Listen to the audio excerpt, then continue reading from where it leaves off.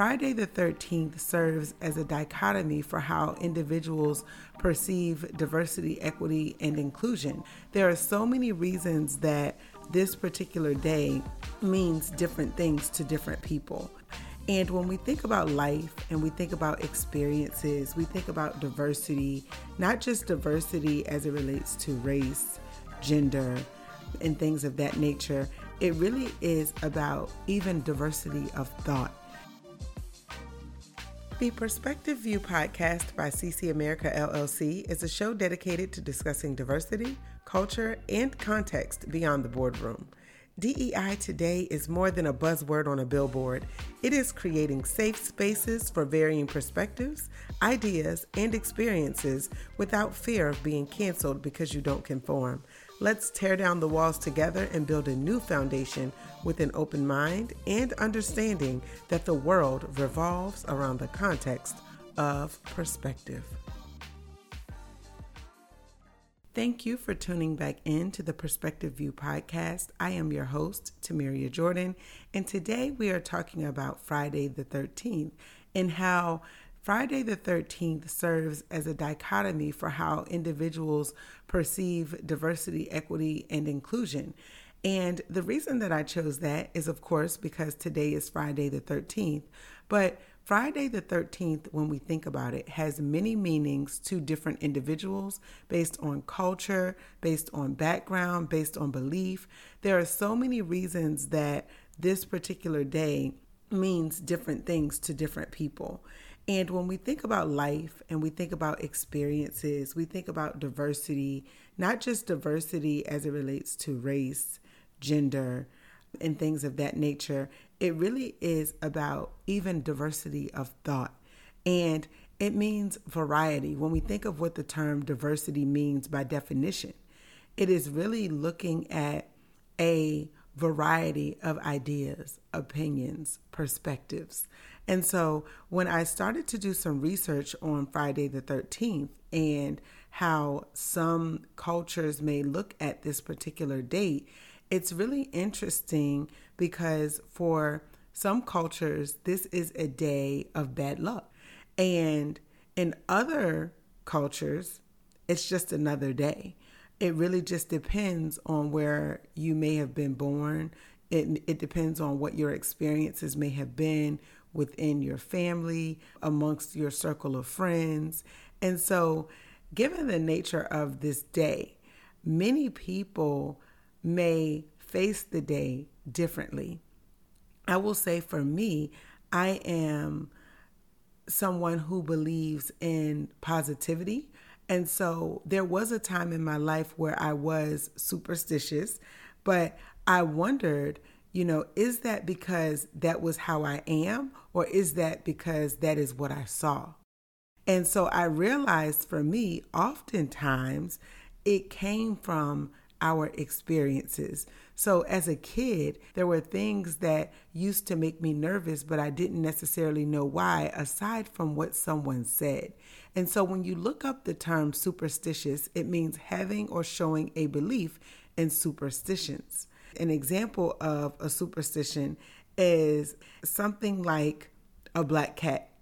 It's a belief or practice considered by non-practitioners to be irrational or supernatural, attributed to fate or magic, perceived supernatural influence, or fear of that which is unknown. So growing up, I would hear people say things like, if a black cat crosses your path, then you're going to have bad luck.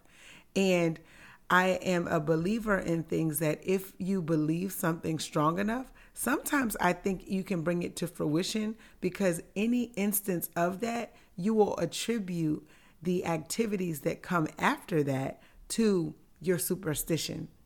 And it's almost like when you think about confirmation bias. And I love talking about this topic as it relates to diversity, equity, and inclusion, because as a diversity facilitator, it was interesting when we talked about confirmation bias. And if you're not familiar with what that means, confirmation bias is really looking at what you believe and how it is confirmed by experience. So, for instance, you if you're a waitress and you believe that a certain demographic of people don't tip, whenever those individuals come into your restaurant subconsciously, because you hold this stereotype, you might be more inclined to provide them with a different level of service than you may provide your other patrons. As a result, you now have created, in a sense, a barrier between you and that client because you already have a preconceived notion about them before you begin to serve them. So in turn, your service may actually change. But not thinking about the fact that you may be changing how you interact with that individual or that group of individuals, you may change how you deliver your service. But if those individuals don't tip, you may believe it's because they are in that particular demographic group, not because of anything that you actually did from a service perspective. And so when we think about things like this, it is important for us to consider things in the context of perspective because we all have different upbringings. We all have different experiences. And sometimes we have shared experiences, which of course bring that commonality and give us something that we can talk about. And even if they are diverse experiences, that brings the beauty of life, the variety that we can learn from someone else. We can learn about their experience. So what I thought was interesting once I started doing some research on the background of Friday the 13th, it really is interesting to hear that it just depends. It really just depends on, again, where you grew up. In Western cultures, it became superstitious, and it was because of the Gregorian calendar, and it happens at least once a year and can occur up to 3 times in the same year, but having the 13th fall on a Friday. And so when you look up the history of what made it unlucky, there are folklore historians who've said things that this was based on Norse mythology. So Donald Dosey, he was a folklore historian who said that it originated with a Norse myth about 12 gods who had a dinner party, and there were the 12 gods, but there was the 13th guest who was not invited, Loki. And when that guest arrived, it is said that Loki arranged for Hor to shoot Balder. And when Balder died, the earth got dark. But then when you think about Christianity, there's Christian associations also with the number 13. Some people say that because of Jesus's Last Supper and the crucifixion, there were 13 individuals present, and that on the 13th of Nisan, or Maundy Thursday, the night before his death on Good Friday, because they were there and present, that some people believe that it was a sign. And then with regard to the 19th century, there were other individuals who have made some documentations about the 13th. And one of those is, and please forgive me if I mispronounce the name, Gioacchino Rossini. He died on Friday the 13th. And it says that in Italian culture, he regarded Fridays as an unlucky day and 13 as an unlucky number. So it was remarkable that on Friday the 13th, he passed away.